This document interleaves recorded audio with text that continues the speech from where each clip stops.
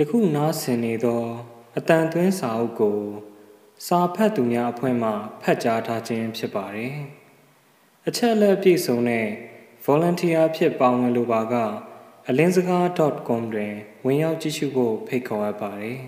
။တတ္တိဆိုတာအဲ့ဒီတော့ရှင်ကကျမကိုတတ္တိရှိတယ်လို့ယူဆတယ်ပေါ့။သူမကမေးသည်။ဟုတ်တယ်။အင်းလေဟုတ်ချင်လဲဟုတ်မှာပေါ့။ဒါပေမဲ့တတ္တိရှိတယ်ဆိုရင်လည်းအဲ့ဒီလိုရှိလာအောင်နှိုးဆော်ပေးခဲ့တဲ့ပုံကိုယ်တချို့ကြောင့်လို့ဆိုရမှာပါ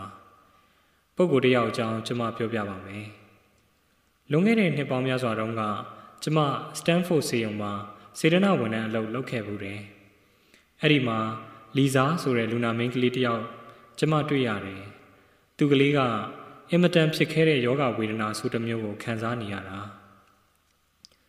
သူနလန်ပြန်ထူလာဖို့အတွက်ကအသက်9နှစ်ပဲရှိသေးတယ်သူ့မောင်လေးစီကသွေးကိုသွင်းပေးတဲ့နီလန်တစ်ခုပဲရှိတော့တယ်ဒီမောင်လေးကသူကိုယ်တိုင်သူ့အမရဲ့ယောဂမျိုးဖြစ်ခဲ့ဘူးပြီး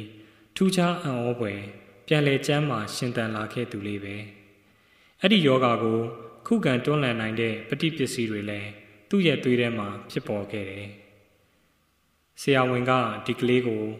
သူ့အမရဲ့ယောဂအခြေအနေအကြောင်းရှင်းပြပြီးအမအတွက်သူ့ရဲ့သွေးကို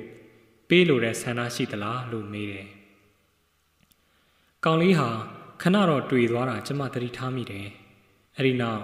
တက်ပြင်းတစ်ချက်ရှိုက်ပြီးသူပြန်ဖြေတယ်မမအသက်ကိုကယ်နိုင်မယ်ဆိုရင်ကျွန်တော်ပေးပါမယ်တဲ့အဲ့ဒါနဲ့သူ့စီကာသွေးကိုသွင်းတဲ့အခါအမကရင်ဘေးမှာသူလဲကရင်တစ်လုံးနဲ့လှဲရင်ကြည့်နေတယ်ကောင်မလေးပါးပြင်မှာသွေးရောင်တန်းလာတော့ကျမတို့ကြည့်နေသူတွေအားလုံးနေသူလဲပြုံးနေတာပဲအဲ့ဒီနောက်တော့သူ့မျက်နှာလေးကဖြူရော်ရော်ဖြစ်လာပြီးအပြုံးလေးလဲပြဲသွားတယ်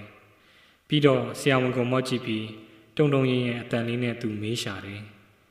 ကျွန်တော်အခုတခါတည်းတည်သွားတော့မှလားတဲ့ကလေးကငယ်တော့ဆရာဝန်ရှင်းပြတာကိုကောင်းကောင်းသဘောမပေါက်ဘူးသူကသူ့အမအတွက်သွေးပေးရမယ်ဆိုတာသူ့သွေးအလုံးဖောက်ပေးလိုက်ရမယ်လို့ထင်တာကိုအဲ့ဒါပါပဲ